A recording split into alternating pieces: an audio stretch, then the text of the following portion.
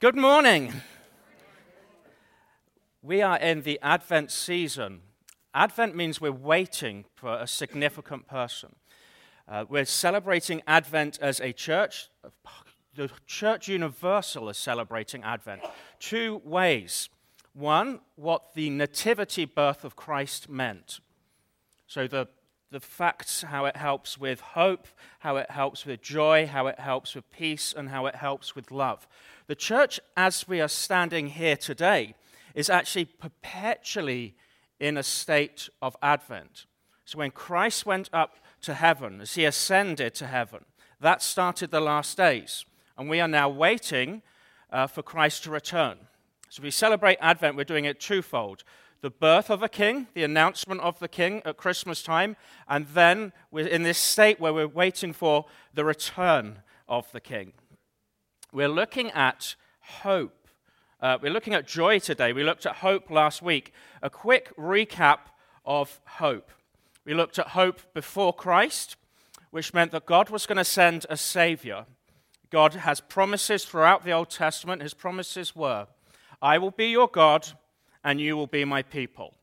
And we see some more specifics on that in Genesis 12 and 17. So the whole of God's people were waiting for this perfect offspring that was going to be blameless and walk before the Lord. We then looked at hope with Christ.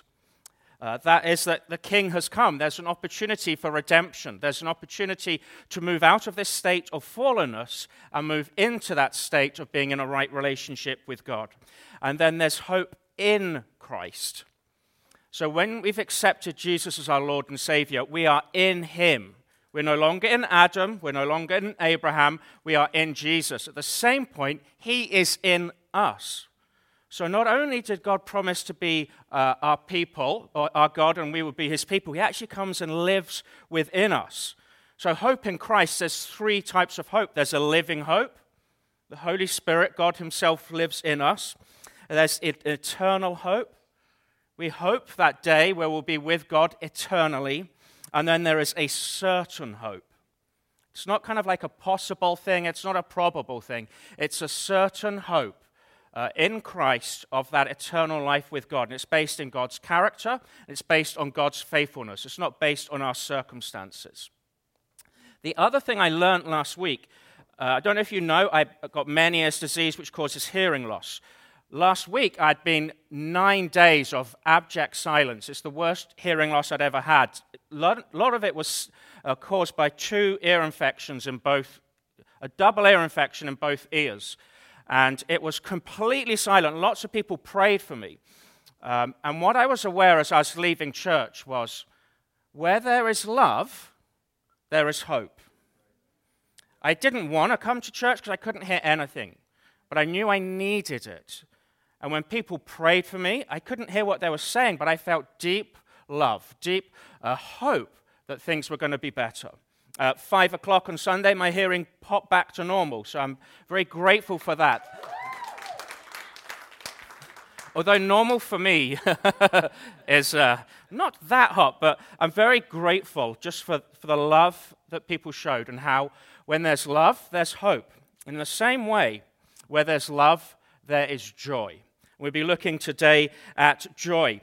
Joy before Christ, joy with Christ, and then again, joy in Christ. I'm going to look, when we're looking at joy with Christ, the nativity, there's a very, very romantic view of the nativity, which is deeply unhelpful for real life. And I'm going to give the realistic view of the nativity when I talk about joy with Christ. And as I talk about being in Christ, we'll look at that joy is, it is well with my soul. It's not this kind of maniacal, ha ha ha ha, woo! That's not joy. Joy is this deep sense of belonging, a deep sense of it being well with our soul. Well, thank you for praying, Kara. I'm not going to, because you did such a good job. Quick thing, this joy before Christ is going to be the quicker part. In the Old Testament, the Psalms are a great example of joy. There are many different ones. There's lament psalms, there's praise psalms, there's petition psalms. But within these praise ones, there's joy psalms. And specifically, it's when people are encountering God, when they're aware of his goodness, as they look back on how God delivered them from the past. Let's say the Israelites were delivered from Egypt, or how God's actively present in their lives at the moment. They sing psalms of praise. There's great joy in them. David himself had joyful psalms in relation to deliverance from his enemies, being in God's presence, and understanding that God was God. That even in the midst of David being an adulterer, even in the midst of him making so many mistakes, that God was going to bring the best king. And so there was joy there as well. In the Old Testament, two things that believers or God's people contemplated. So this means what they were thinking about. They looked at what God had done in the past, and then they were looking at the salvation he was going to bring in the future. The salvation and the promise of God's presence. So they were looking at redemption and salvation to give them joy, and they were looking at restoration to give them joy. Now, in the Old Testament, imagery of joy, threefold. A wedding feast or a wedding banquet. That's imagery to describe joy. Another one, like a military victory. And the third one, which we're going to look at more today, is childbirth. I'm going to give a real in-depth account of the birth of my oldest child. No, I'm not, Jess. Sorry, just joking. She looked up horrified. Now we'll look at joy with Christ. In the gospel accounts, as we hear the nativity story, there is great joy. We sang, "Hark the herald angels sing." It's glory to the newborn king. It's rise all you nations and be joyful. The king has come. God's kingdom is starting. Redemption is beginning. And we see these in the gospel accounts. In Luke 1:4, I'm just going to go through these quickly. We see in Luke, Matthew, Mark, Luke, Bible the right way round, not upside down, and Luke is somewhere in the Bible. Yes, it's here. There's great joy at the birth of John the Baptist. There's great joy at the birth of John the Baptist because we know it's going to prefigure, he's going to lead the way for Christ to come. Verse 14 is the joyful one, but I'll just read it within context. Then an angel of the Lord appeared to him, standing at the right side of the altar of incense. When Zechariah saw him, he was startled and was gripped with fear.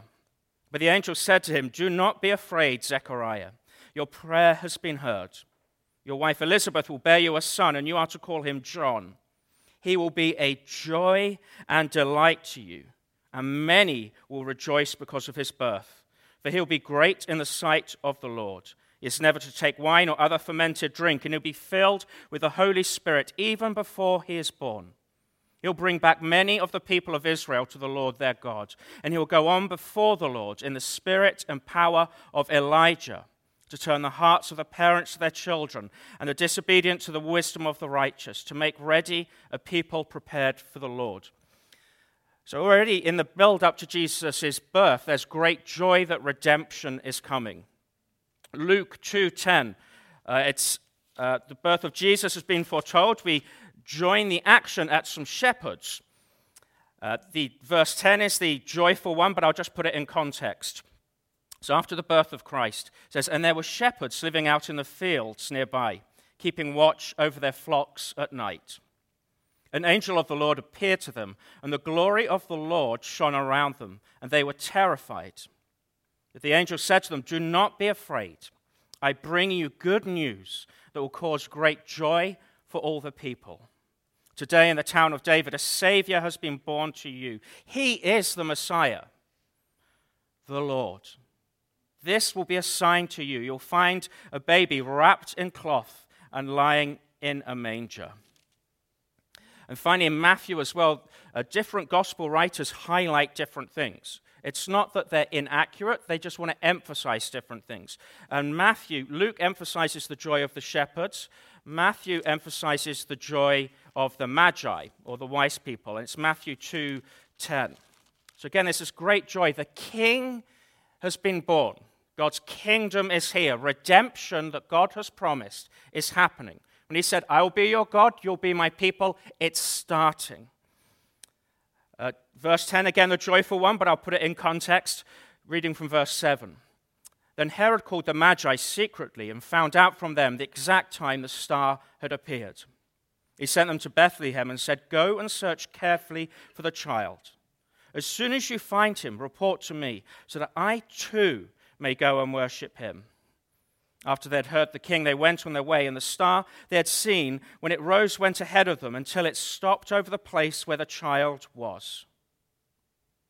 When they saw the star, they were overjoyed. And coming to the house, they saw the child with his mother Mary, and they bowed down and worshipped him. Then they opened their treasures and presented him with gifts of gold, frankincense, and myrrh. And having been warned in a dream not to go back to Herod, they returned to their country by another route, not route. There is great joy in the nativity accounts because the king is coming. And you'll see in art, visual art and paintings, that they try and reflect that joy of nativity. Specifically, some really fun ones to look at from the Renaissance period. Just Google Renaissance nativity scene. It's 13th century to the 15th century. They wanted to play with light and glory, all these different things. But it's the most unrealistic pictures of the nativity. It gives a completely false view of the joy of the birth of Christ. It's almost like there's this huge, if you look at any of the imagery, it's this huge hallelujah. There's a heavenly host everywhere, cherubs, kings bowing down. There's a whole host of people kind of lining up to see Jesus. You'll even see the infant Jesus in some of them just sitting on his mum's lap and blessing people as a brand newborn baby would do. So it's kind of like Jesus is holding court in this heavenly throng. And there's exotic animals there as well. Have a look. You will see a peacock in one of them. There is this imagery of, look at the nativity.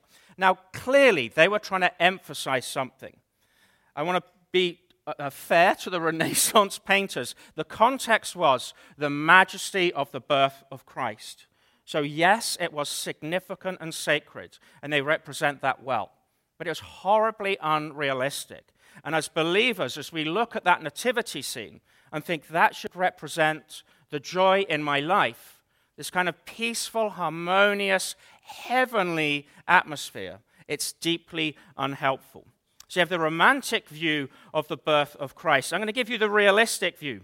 It's going to start with who Mary and Joseph were and the journey. Mary was 12 to 14. Joseph was likely 19. Just think that through a moment. And they're trying to tell people it's an immaculate conception. Oh, really, Joseph? It's a very, very distressful time for them. At 9 months pregnant. I've known my wife Shelley 3 times at being 9 months pregnant. There is a great sense of, can this be over and done with? There's also a great sense of profound discomfort. At 9 months, Mary has to go on a 90-mile journey because of a Roman census. It's a 90-mile journey on a donkey. I have done a couple of pony treks in my time, and within an hour, I am severely done with the whole thing. She was going 10 miles a day. 10 miles a day, all day. Joseph walking alongside her, a 19-year-old leading a 12 to 14-year-old, 9 months pregnant. Extreme discomfort. The weather. It was wintertime. It meant it was in the 30s during the day, heavy, miserable rain. And at nighttime, it was freezing. The track that they were on, very, very hilly. It wasn't a well-trodden path. There was no actual paving or anything. What they were doing, they're going south along the flatlands of the Jordan River, and then they went over the hills west surrounding Jerusalem, and then on to Bethlehem. So it's not this nice little path that they're walking along. It was a brutal trek. 9 months pregnant, horrific weather, up and down, up and down. And if that wasn't enough, there were lots of dangers along the way as well. Bandits would often rob people. That's why people traveled in caravans at a time. So they're walking this journey. It was miserable. Even though they're going to give birth to a Savior, there's this, what is this kind of element going on? And here's an even better one. In the heavenly forested valley of the Jordan River, there were bears, lions, and wild boars. So you put all this journey together, and we're going to avoid the bandits. It's getting towards dusk, and you hear a slight roar behind you. It was just not a good experience for anyone. As you can just imagine it, it was horrific. Now, the gospel writers don't emphasize this. They just wanted to emphasize, okay, there is a coming king. But this romantic view of the joy that we have in the life of following God in trust should not be based on a Renaissance painting of the Nativity. There's a reality to this world, and it does not get any better on arrival. So 90 miles along, traveling for 9 days. Tradition is you'd stay at the house of relatives.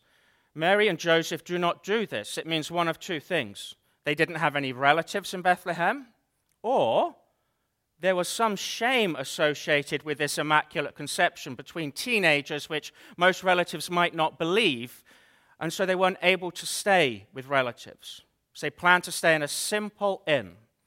And as they're walking there, as the census is happening, everywhere is full. Not many people were traveling that far. Not many people were traveling 9 months pregnant. But there is no room anywhere. Imagine the conversations going on between Mary and Joseph. Imagine what that felt like. You're coming to the end of your journey and you're thinking, this is it. But there is no respite. And so there's no inn. It's likely they stayed in a cave. And there would have been animals in there. This is not the best medical care that the ancient Near East had to offer. It is the birth of the king of the world, the king of the universe, and yet it's with animals. No peacocks, sadly, but there would have been probably donkeys. Donkeys! That was my donkey impression. And I'm not going to bar. And sheep. Now, if you've been around childbirth, where's Dave Goodman? He's not here. I'm not going to go into too much detail, but whatever you think it's going to be, it's a lot more realistic than what you imagine. My wife Shelley is in labor with Jessica, just under 24 hours. There was a time in that everything went wrong. It normally doesn't, but I thought I was going to lose them both. And there's a joy that you're aware that you're going to become a father, and this family that you've wanted is going to take shape. And then there's a sense of, this could all be taken away from me. And it's very frightening. It's this surreal experience. And the cattle were not lowing. There were no peacocks. There were no angels. It was a whole range of emotions. Hope, fear, tiredness, kind of surrealness. I recommend you don't try laughing gas if you're the husband. Different story, apologies. We were going for, no, I'm going to say it, I have to explain myself. We were going for a water birth, and they say, hold your plans lightly.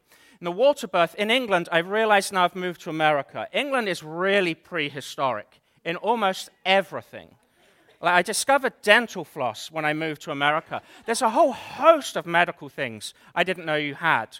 But what they gave Shelley for pain relief was laughing gas. And so she's been at the laughing gas for 2 hours. I am really bored. So I go, can I have a little go? And I had a little go, and as I handed it back to her, a nurse walked in. And this smile I couldn't help evaporated on my face, and I went bright red. She goes, you've been having some of the gas, haven't you? So, yep. I did not tell her I was a Christian at that point. But in any case, the childbirth is it's reality on steroids. It's every emotion magnified. And that was in Addenbrooke's Hospital in Cambridge, which was one of the best hospitals in England. Jesus was born with animals around him. A 12 to 14-year-old giving birth. I can't even begin to imagine the pain.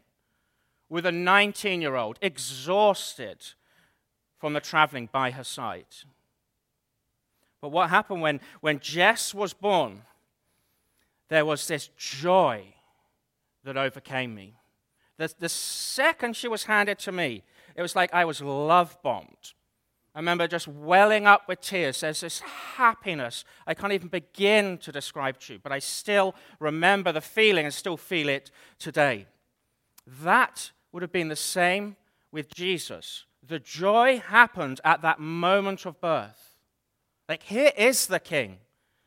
And yes, people were waiting for a Messiah, waiting for a Savior. But the birth of Christ was incredibly real. It was incredibly painful, bloody, messy, all of the above. And so the childbirth analogy for joy in the Old Testament, the childbirth analogy for joy in the New Testament is really helpful if we don't have this Renaissance romantic version. When I became a Christian, I thought, great, all my dysfunction goes. Wow. What I learned is I am not going to be vomiting on myself anymore, spiritually, metaphorically, and in reality. But bad things still happen. Suffering still happens. What I found out as a Christian, my tolerance and perception of what was wrong was deeply heightened.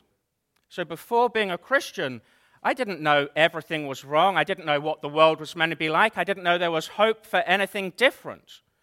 And I didn't really spend much time thinking about it or thinking about other people. But when I became a Christian, as God's Spirit came to live within me, I suddenly saw the world as Christ saw the world. And when you see with compassion all the pain that's everywhere, this sense of the pain of life just massively heightened. Massively heightened. And so, joy in Christ. I want us to be aware that there is joy in that a Savior has been born. But this Christmas time, it does not mean it's necessarily going to be the most harmonious, joyful time for everyone. For some people, yes. But for some of us, it's not the best time in the world. Because we're human. And we have our own expectations about what things look like. If there's any fault lines in any relationships, they get magnified at Christmas time. And no one told me how messy the birth of Christ was. As a new believer, I thought, great, and now Christmas should be this angelic, peaceful thing. At seminary, I was in a spiritual formation group, and we went around the group saying, what are you going to do for Christmas? And one of the leaders started off. She said, well, we start with some psalms, we do some praying, and went on and on and on. And it was this monastic Christmas day. And she ended with psalms and praise. I thought, I just don't want to commit murder. Like, you have little kids running around, you've bought them presents which mean a lot to you, they don't care about them, they just want to do this and do that, and things are burnt and relatives are there. It's just really, really different from the reality. Now, I've learned that in every church there's someone, by God's grace, who's really, really holy and they don't have dysfunction. And they're not lying. But 99% of us, that's not the reality. So heaven's going to be sweeter for us, I'll tell you that much. So joy in Christ is this kind of already, like we have this redemption. We have a down payment of restoration, like Christ is in us, and he's transforming us. But be aware, some of that transformation looks like seeing the world through his eyes, having a heightened perception of suffering, having a heightened perception of pain in people's lives. Now, the kingdom is already not yet. Luke, interestingly, he starts off saying it's joy at John being born, joy with the shepherds. He ends his gospel with joy at Jesus' ascension. I'll quickly read that to you now. It's Luke 24:52. Again, just trying to give us a realistic, biblical view of joy. So joy is at the arrival of a king, and joy is at the promise of his return. So Christ is saying, I'm going to ascend to heaven. The last days are starting. I've revealed all of the scriptures to you and how I'm a yes and an amen to them all. You're thinking, is this too good to be true? And then he goes up. So they're rejoicing like, oh, he was really telling the truth. So Luke 24, verse 52. I'm going to read from verse 50 on. When he had left them out to the vicinity of Bethany, he lifted up his hands and blessed them. While he was blessing them, he left them and was taken up into heaven. Then they worshipped him and returned to Jerusalem with great joy. And they stayed continually at the temple, praising God. There is a joy in recalling redemption. There's a joy at being saved. I remember when I suddenly found out that God was real and I was forgiven and I didn't need to be afraid of death. For months, I felt like a death row prisoner that had just received a pardon. There was that great joy. But as life happens, there's times when you really do not feel that joy, but you can recall what God did in the past. The other times we experience joy is when the restoration, so full restoration looks like eternity in heaven. When restoration, when heaven invades earth, that's when we get joy again. At 5 p.m., when my hearing came back on Sunday, I looked like a drunk leprechaun with a pot of gold. It's like this cloud of depression disappeared. It's like, Jamie, let's wrestle. Let's do this. Woo, woo, woo. That lasted a short time, thankfully. He thought Daddy was weird. But there is this joy. When restoration breaks in, there's joy as well. But the Christian life is not one of overflowing with joy. That happens in heaven. The Christian life is not one of being a massive extrovert and an optimist. When I said you describe Jesus, if you read the gospel accounts, what are some of the words that come to you for Jesus? What are some of the descriptive words?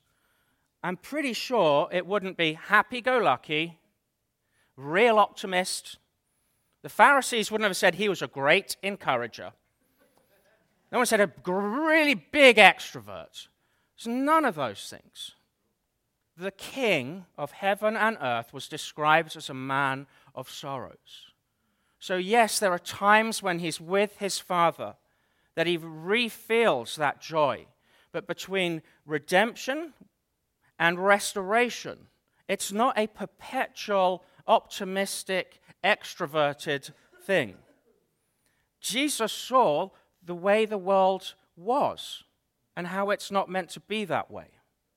He saw so many people lost and struggling that didn't know the promise that God said, I will be your God and you will be my people. And it's even better than that. He's going to come and live within them. Live within them. That's so much better than just being some distant God and you're my people. And so Jesus felt the pain of all of this. If you read the accounts before he does healings, he sees the crowds and has compassion on them. As he's entering Jerusalem, he wept for her. He wanted to be protective like a mother hen over her chicks. And so as we approach Christmas 2018, there is tremendous joy when we are in the presence of God. You'll see joyful behavior in this congregation. You'll see me joyful on a Sunday in here. That does not mean I carry on like that throughout the week. And it's not to be a bad Christian. It's not because I'm not trying hard enough. Just not always aware of the presence of God. Not always aware of the love of his people. There's a busyness to stuff. There's a wading through the parenting 3 children and the foolishness of buying 3 chihuahuas on a weekly basis. So I want to have a realistic view of joy. You'll see joy here. You'll see people raise their hands. You'll see people dancing. They're encountering the presence of God. When I encounter the presence of God, I sit still. I don't know why. I don't really jump up. I kind of just feel very safe, like I'm really belonging. You'll see me very, very calm. That is another way of expressing joy. Does that make sense? What I'm hoping to do is give a biblical view of joy. And as I studied joy, it does not say anywhere in the Bible 2 words that lots of Christians say. Choose joy. I can't tell you how many web pages and blogs I found that said that. It does not say choose joy anywhere. There's different types of joy. There's joy at the gospel. There's joy in community with one another. There's joy at it being well with our soul. There's joy in the assurance of salvation. There's joy in the assurance of being God's beloved child. But there's never this, hey, let's choose joy. What there is there's joy in God's presence. Joy is a fruit of the Spirit. So if we pursue God, if we pursue his presence, joy will increase, as will goodness and kindness, all of those things. When Shelley was giving birth to Jessica, I did not say, choose joy. I was wise enough not to do that. And so if you know someone who is going through a really rough time this Christmas, please don't say to them, choose joy. That is like saying to someone, why don't you just write when they have a pen with no ink in it? Now, you're going to make them feel terrible. What you can say, you can love on them, you can care for them, you can pray them into the presence of God. But it's not a case of just snapping out of it. Does that make sense? I just want to get rid of this Christian false view of the romantic nature of nativity, this false view of I am the happiest, most extroverted, optimistic person because I'm a Christian. No, God gives everyone different personality types. I came to faith almost because of someone's personality type. I work with this guy, super relaxed, super funny, super humble. I really kind of wanted to be him. And I thought, what is it that he has? So when he invited me to a church event, I wanted to go. I later found out, having become a Christian, oh, that was his personality type. That wasn't the Christian faith. Does that make sense? Think of all the theologians who are introverts, who spend time by themselves but with God.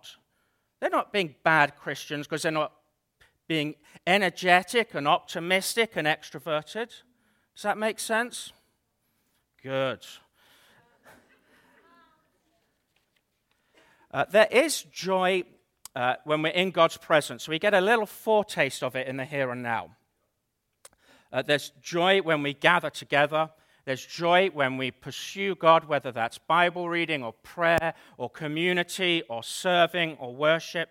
There's joy at redemption, when someone discovers that they have been saved, that there is hope and that a God who loves them has completely forgiven them, and that he is faithful and good and will fulfill his promise. That is really good news if you are good at messing things up like I was. So there is that joy. There's a lot of joy in heaven at redemption. Scriptures say that when a sinner comes to faith, there's great rejoicing in the heavens. Jesus tells 3 parables where the response of a lost coin, a lost sheep, and a lost son is tremendous joy. So there is great overflow of joy and love in heaven when we come to faith. We have a down payment of that with the Holy Spirit living within us. But we're still in this already, like the kingdom's here, the king has come, but not yet, as in he's coming back again. We will overflow with joy in God's presence, completely overflow, because we've been fully restored. But in the here and now, it's not a guarantee all of the time. Does that make this like this deep sense of satisfaction and contentment? Biblical joy is, it is well with my soul. Many accounts, even in Philippians and others, where in suffering, the Apostle Paul encourages other Christians to say, have joy. He says, I have great joy in you. I have great joy in how you're doing this. I have great joy as I pray for you. What he's meaning is, it's okay. It's well with your soul. So even in the midst of suffering, you might be in the midst of depression, might be in the midst of ill health, but there is a deep contentment that is well with your soul. Doesn't always feel like that. You may be in the biggest, strongest castle. When a hurricane's coming, there might be a bit of nervousness, like how is this going to hold out? The hurricane passes, nothing happens, you're like, well, of course, it's fine. It's kind of like that when it's well with your soul. Nothing can harm your soul. When suffering comes your way, you're a bit kind of nervous, like, what does this mean? And then when it passes, it's like, what was I ever worried about? So take heart, it is well with your soul. Joy is an assurance of salvation. Joy is an assurance of God's goodness. Joy is based on the hope. Joy is based on love. God's living within us. There's an eternal promise to come. That gives us just enough energy to get through the day for some of us. Others, it makes us deliriously happy.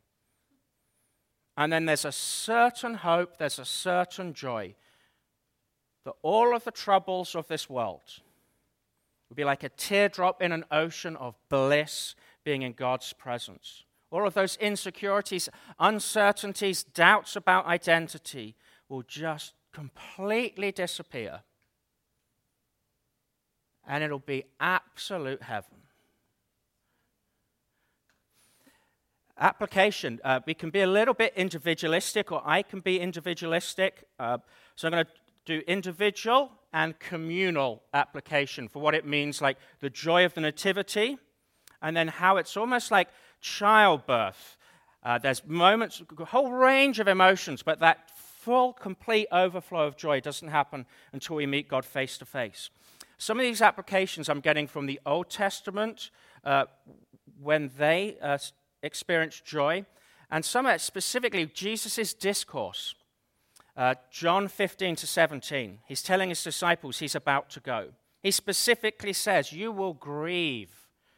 It's like childbirth. Read it, and he's saying, abide in me. That means persevere in me.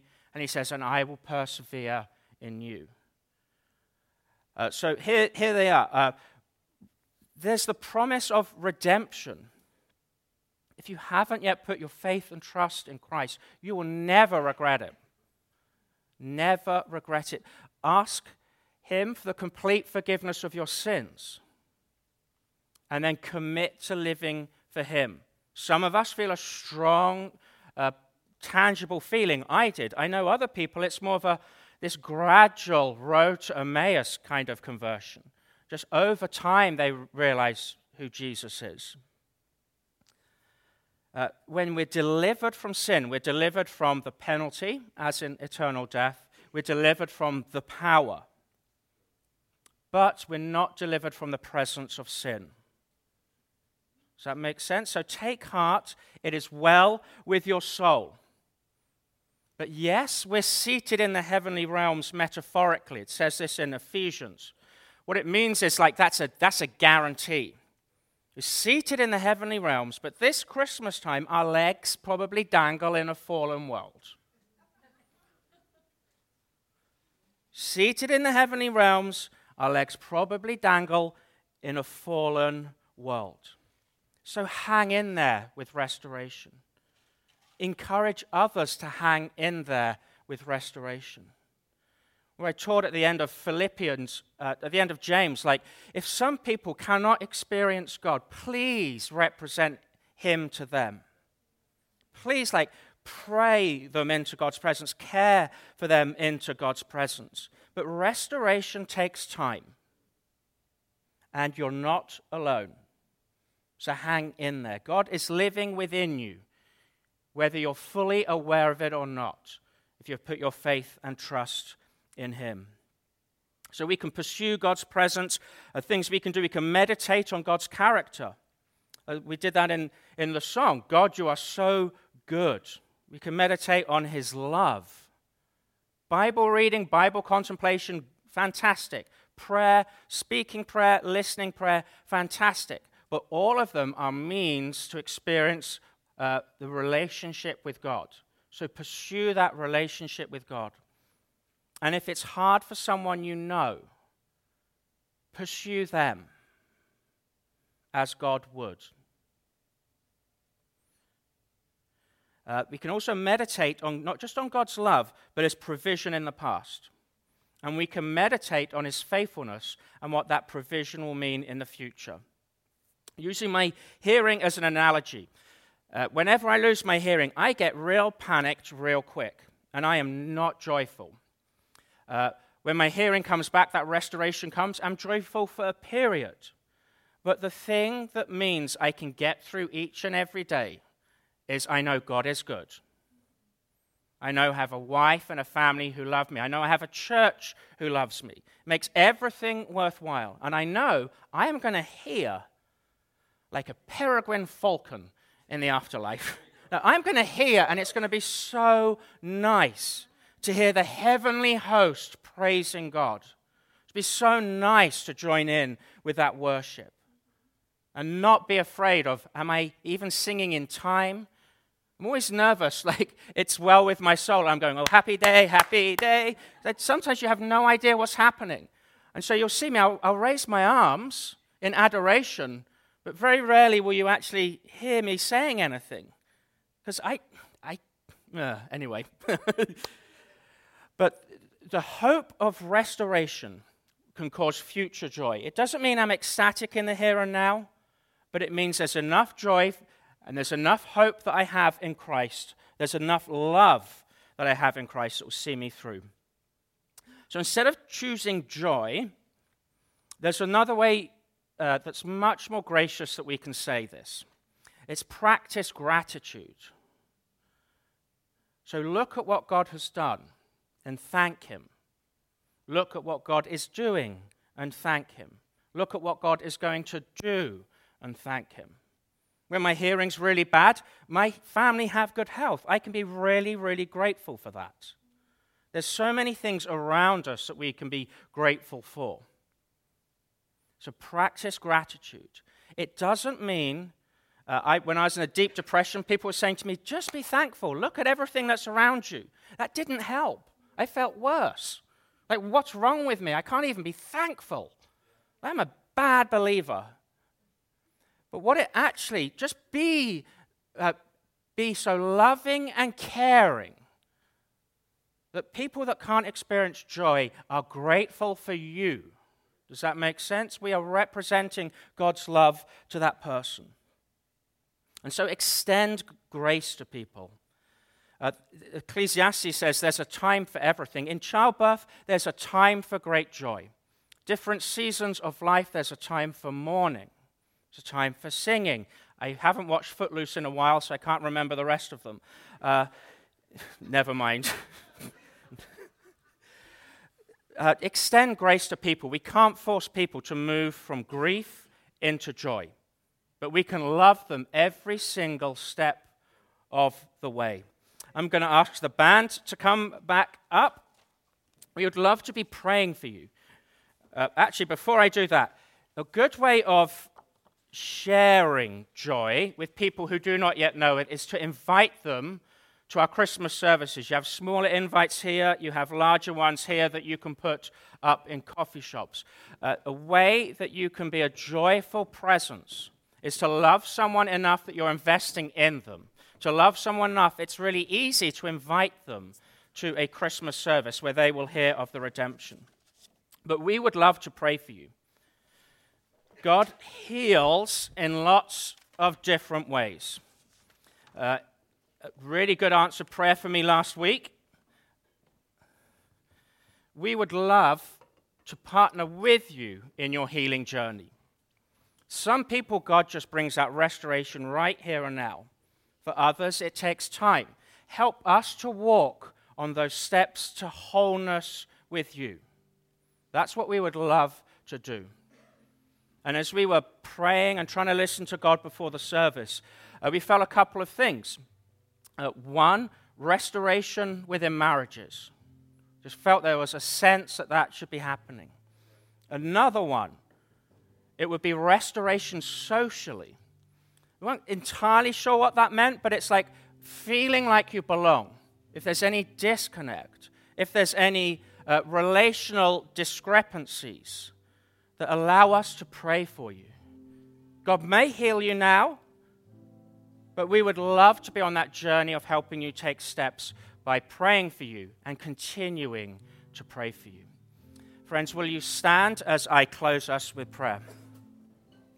Lord Jesus, you are the true source of joy. We have great joy this Christmas time. You are the King, Lord, but we also know you're the risen King, and so we have joy to look forward to at the future. But help us not to have a romantic view of joy that doesn't tally with the Bible. Help us have a biblical view of joy. And Lord, as we follow you, as we're disciples of you, help us to love and care for others, Lord, that we can make disciples of them too. Help us to represent you well this Christmas time. In your name's sake, I pray. Amen.